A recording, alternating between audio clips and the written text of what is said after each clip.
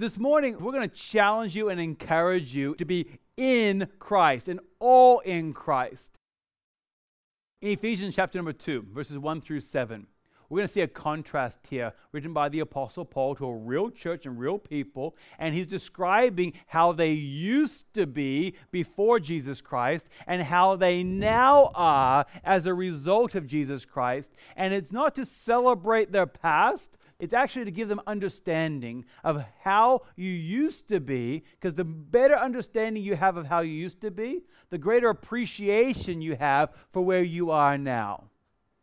Ephesians chapter number 2, verses 1 through 7 says this, "And you were dead in the trespasses and sins in which you once walked, following the course of this world, following the prince of the power of the air, the spirit that is now at work in the sons of disobedience, among whom we all once lived in the passions of our flesh, carrying out the desires of the body and of the mind, and were by nature children of wrath," or judgment, "like the rest of mankind. But God, being rich in mercy, because of the great love with which he loved us, even when we were dead in our trespasses, made us alive together with Christ.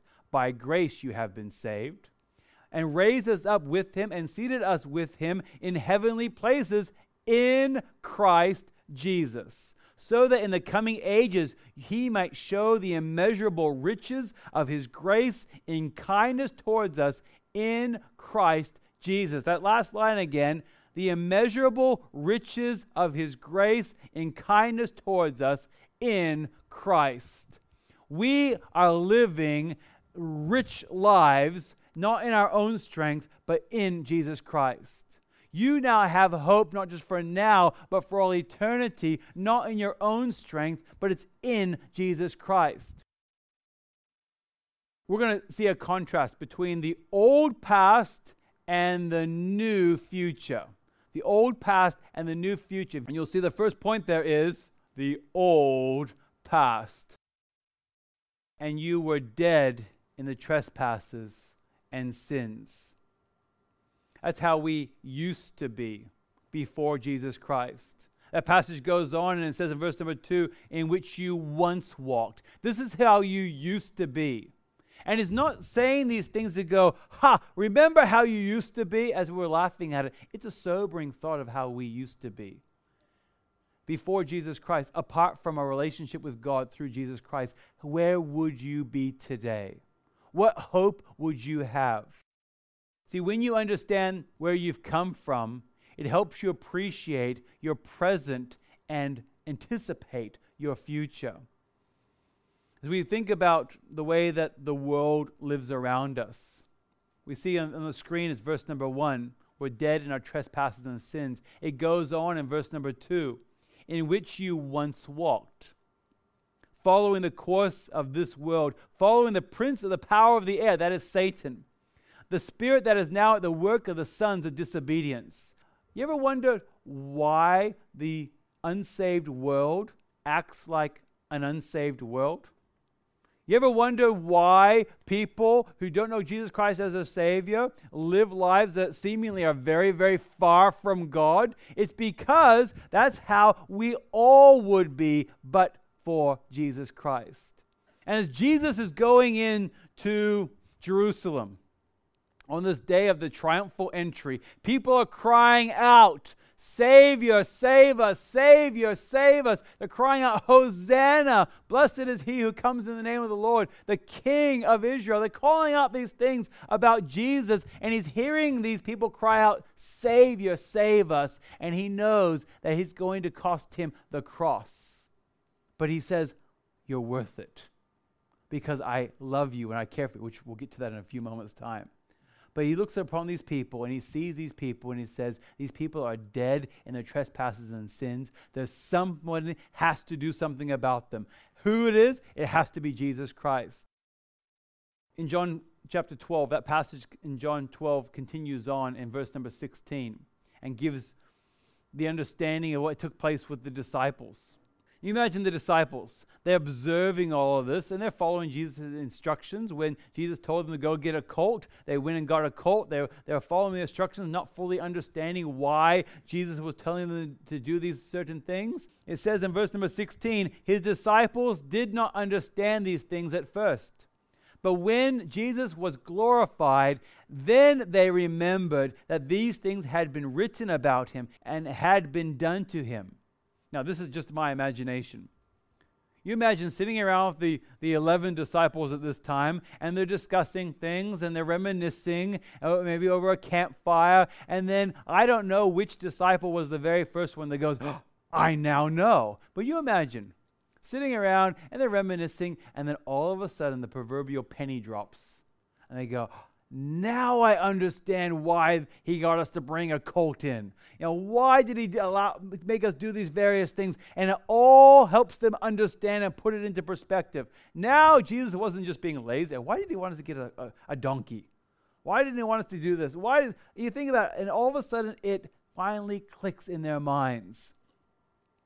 The old past, we begin to understand, apart from Jesus Christ, where we would be apart from Jesus. And if you know Jesus Christ as your Savior today, I want you to spend just a few moments and think about where you would possibly be apart from Jesus Christ. Where would your relationships be? Where would your hope be? What would you do with the most embarrassing thing that you've ever done, the sin that you don't want anyone else to know about? You'd be still carrying those things on your shoulders. You wouldn't have hope for today. You wouldn't have a hope for eternity in heaven one day. And so as we look back upon where we would have been apart from Jesus Christ, we find in this passage, first of all, that we are spiritually dead. Apart from Jesus Christ, we are spiritually dead. It says, and you were, in the past tense. That's not in the present tense.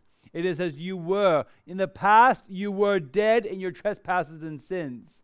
And when we say a person is spiritually dead, we're not saying that person only does evil, or that person is incapable of doing any single act that is good. What we're saying is that person is incapable of doing anything to merit salvation and to reach God's standard of holiness in their own strength and their own power. So we find in this passage, before Christ, we were spiritually dead. It goes on and it says in verse number 2 that we had the spirit of disobedience. In many parts of our life, we always think that in certain ages, then we'll no longer have peer pressure. And we'll no longer have the pressure of outside influences. When I'm finally this particular age, I won't have to worry about peer pressure. And I think that's a lie that's told to teenagers. Finally, when you're no longer a teenager, you won't suffer with peer pressure anymore. But that's not true at all. It just transforms to another form as we get older.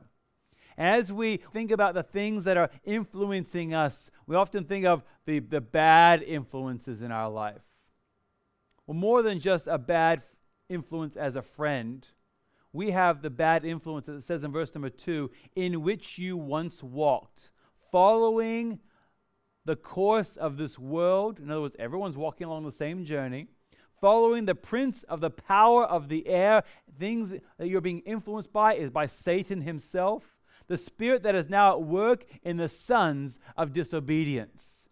We were the result of our circumstances around us because we were very far from God, and we were being influenced and directed by Satan himself. Before Jesus Christ, you were spiritually dead. You had the spirit of disobedience, or the satanic spirit living inside of us. In other words, we weren't possessed necessarily, but we certainly had those negative influences.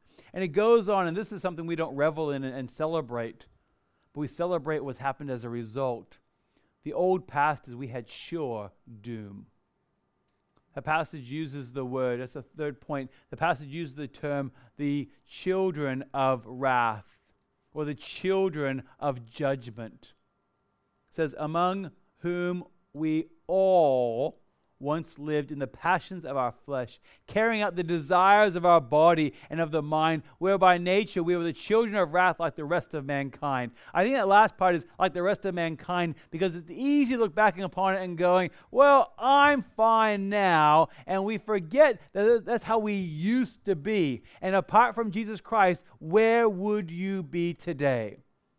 In order for you to be here this morning, so many varying things had to take place, not just in today. Like you think, in order for me to be here today, I had to get out of bed. Let's think a little bit beyond just the immediate. There's so many various things that had to take place for you to be here this morning. Look back upon time. Let's go back several generations.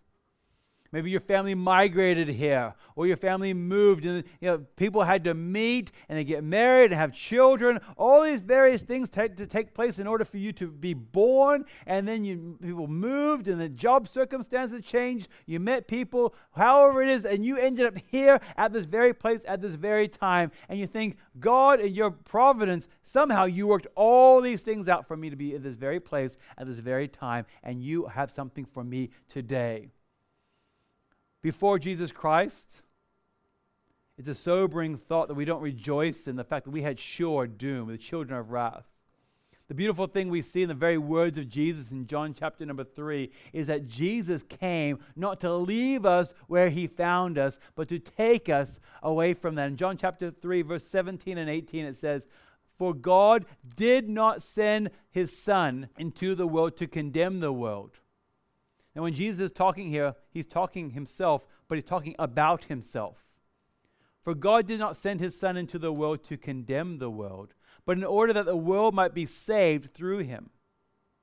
Whoever believes in him is not condemned, and whoever does not believe is condemned already, because he has not believed in the name of the only Son of God. In Luke chapter number 19, we see the same account of Jesus entering into Jerusalem on the triumphal entry. But it's a different account given by Luke. And in Luke 19, we see the attitude of Jesus. As he enters into the city, people are crying out, "Hosanna, save us, Savior, save us. Blessed is the name of God." And you look at that and you think, that's wonderful. He's being triumphantly entered into the city. But he goes on in verses 41 and 42 of Luke chapter 19 and says, "And when he drew near, he saw the city." And what was Jesus' response? He wept over it, saying, "Would that you, even you, had known on this day the things that make for peace, but now are hidden from your eyes." Jesus was weeping over Jerusalem, knowing that he was going towards the cross, not because he was afraid of the cross, but because he didn't want people to miss out on the message of the cross. And this week, as we begin to prepare ourselves for Easter, we don't want to remain as spiritually dead. We want to now live our new lives. And this passage continues on in a beautiful transition. Verse number 4 of Ephesians chapter 2. The first two words is, "but God." If that passage and the thought would have finished on verse number 3, you go, here's how you used to be. You ever had someone remind you about how you used to be? Visit with an old friend and they remind you of things because their memory of you was 20 years earlier, or talking to the young people 6 months earlier, and you look who you used to be, and they remind you, I remember you used to do all these things. And they often bring up all your failures and all your mistakes and the things you go, I really wish they wouldn't bring that up. That's why I moved away. And all these things that are brought up, and they remind us of who we used to be. And that's really verses 1 through 3, who we used to be. But I don't want to be that person anymore. Verse number 4 goes on and says, but God. Thank God for that transition, that he didn't leave us where he found us. And it goes on, in this passage we see a new future. Ephesians 2, verses 4 through 7 says, but God, being rich in mercy because of the great love with which he loved us, even when we were dead in our trespasses, made us alive together with Christ. By grace you have been saved. and raised us up with him and seated us with him in heavenly places in Christ Jesus, so that in the coming ages he might show the immeasurable riches of his grace in kindness towards us in Christ Jesus. I don't want to, as a person that knows Jesus Christ as his Savior, remain in the old way. I don't want to live as if I was still spiritually dead. I don't want to live as if I'm still spiritually disobedient and far from God. And I certainly don't want to live as if a person that has doom and being condemned. I want to live as a person that has been regenerated by Jesus Christ. And you do too. We don't want to live in the old way anymore. We want to live in the new way. And there's three things we find in this passage. That we find that we can live in this new future. And as Jesus Christ is on his way to the cross, and people are crying out, Savior, save us, I believe what's going through his mind is preparing himself to be the Savior so he could truly be the Savior they're crying out for. And the moment wasn't by accident. He wasn't going to the cross and going towards Jerusalem thinking, I didn't mean to be here. It wasn't by mistake by any stretch. He knew exactly where he was going, exactly what was going to take place. He knew the cost that it was going to cost him. When Jesus Christ took the sins of the world upon his shoulders and died on a cross, it wasn't just the physical pain of being crucified that was Jesus crying out, which is horrendous and disgusting as a Roman crucifixion is. I don't enjoy thinking about the crucifixion. The worst part of the cross, the Bible describes God turning his back upon his Son. For the very first time in all eternity, the perfect unity between God the Father and God the Son had been broken apart because of sin. And Jesus took the sacrifice and he died, and he could have remained in the grave. And the Bible talks about the fact that God accepted that sacrifice and raised Jesus from the dead. And accepting that sacrifice, giving us now salvation through Jesus Christ, because our sins have been bought, paid for on the cross, delivered, and now it's up to us to accept this wonderful free gift of salvation. That's really the message of Easter. The message of Easter is not just that Jesus rose from the dead, which is wonderful. That's incomplete. He rose from the dead, conquering sin and death, and now you and I can live new life in this new future. We see here, it begins with love. Chapter 2, verses 4 and 5 says, But God, being rich in mercy because of the great love with which he loved us, even when we were dead in our trespasses, made us alive together with Christ. By grace you have been saved. Something is wonderful when you tell somebody you love them and they say it back. I was thinking about, for some reason, granted, I daily tell my wife, and this is a truth, and you should do the same thing to your spouse, tell them you love them. And tell your children you love them. And make it awkward for your teenagers. It's okay to kiss your kiss your teenagers and tell them you love them. And if it embarrasses them, that's okay. Because it's good for them to know. But the very first time that I told Tammy, I love you, it was scary as it came out. And we were sitting in a car, and we were living in the United States at the time. So I was on this side, and she was on my right-hand side. And I was sitting there, and I was holding the steering wheel of the car. And it's funny enough, I caught myself doing this. And I'm not a guy that sits around drawing love hearts. Like, never in my life. But I was outlining a love heart on the steering wheel, and I thought, what was I just doing? Did she just notice what I was doing? And then I looked across to her, and I looked down, and I didn't make eye contact. I was looking out, and I said, Tammy? I'm sure it probably didn't come out as smoothly as this. Tammy, I love you. I'm sure it came out, Tammy? I said, I love you. And the seconds ticked by.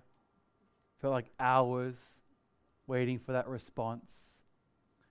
And thankfully, she didn't say, that's nice, or take me home now. She said, I love you too. It's a wonderful thing. When you put it out there, I love you.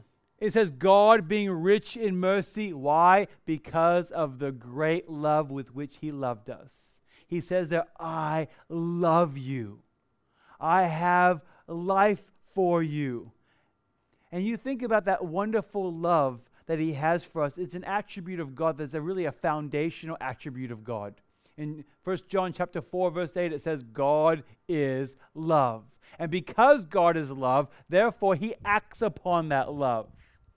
And because as an attribute of God, it's one of the defining characteristics of God, it filters through every other thing that God does in us and for us. Even when he seems to punish us, it's ultimately because he loves us. And when he directs us and molds us and we go through difficult times, it's because he loves us and he wants the best for us.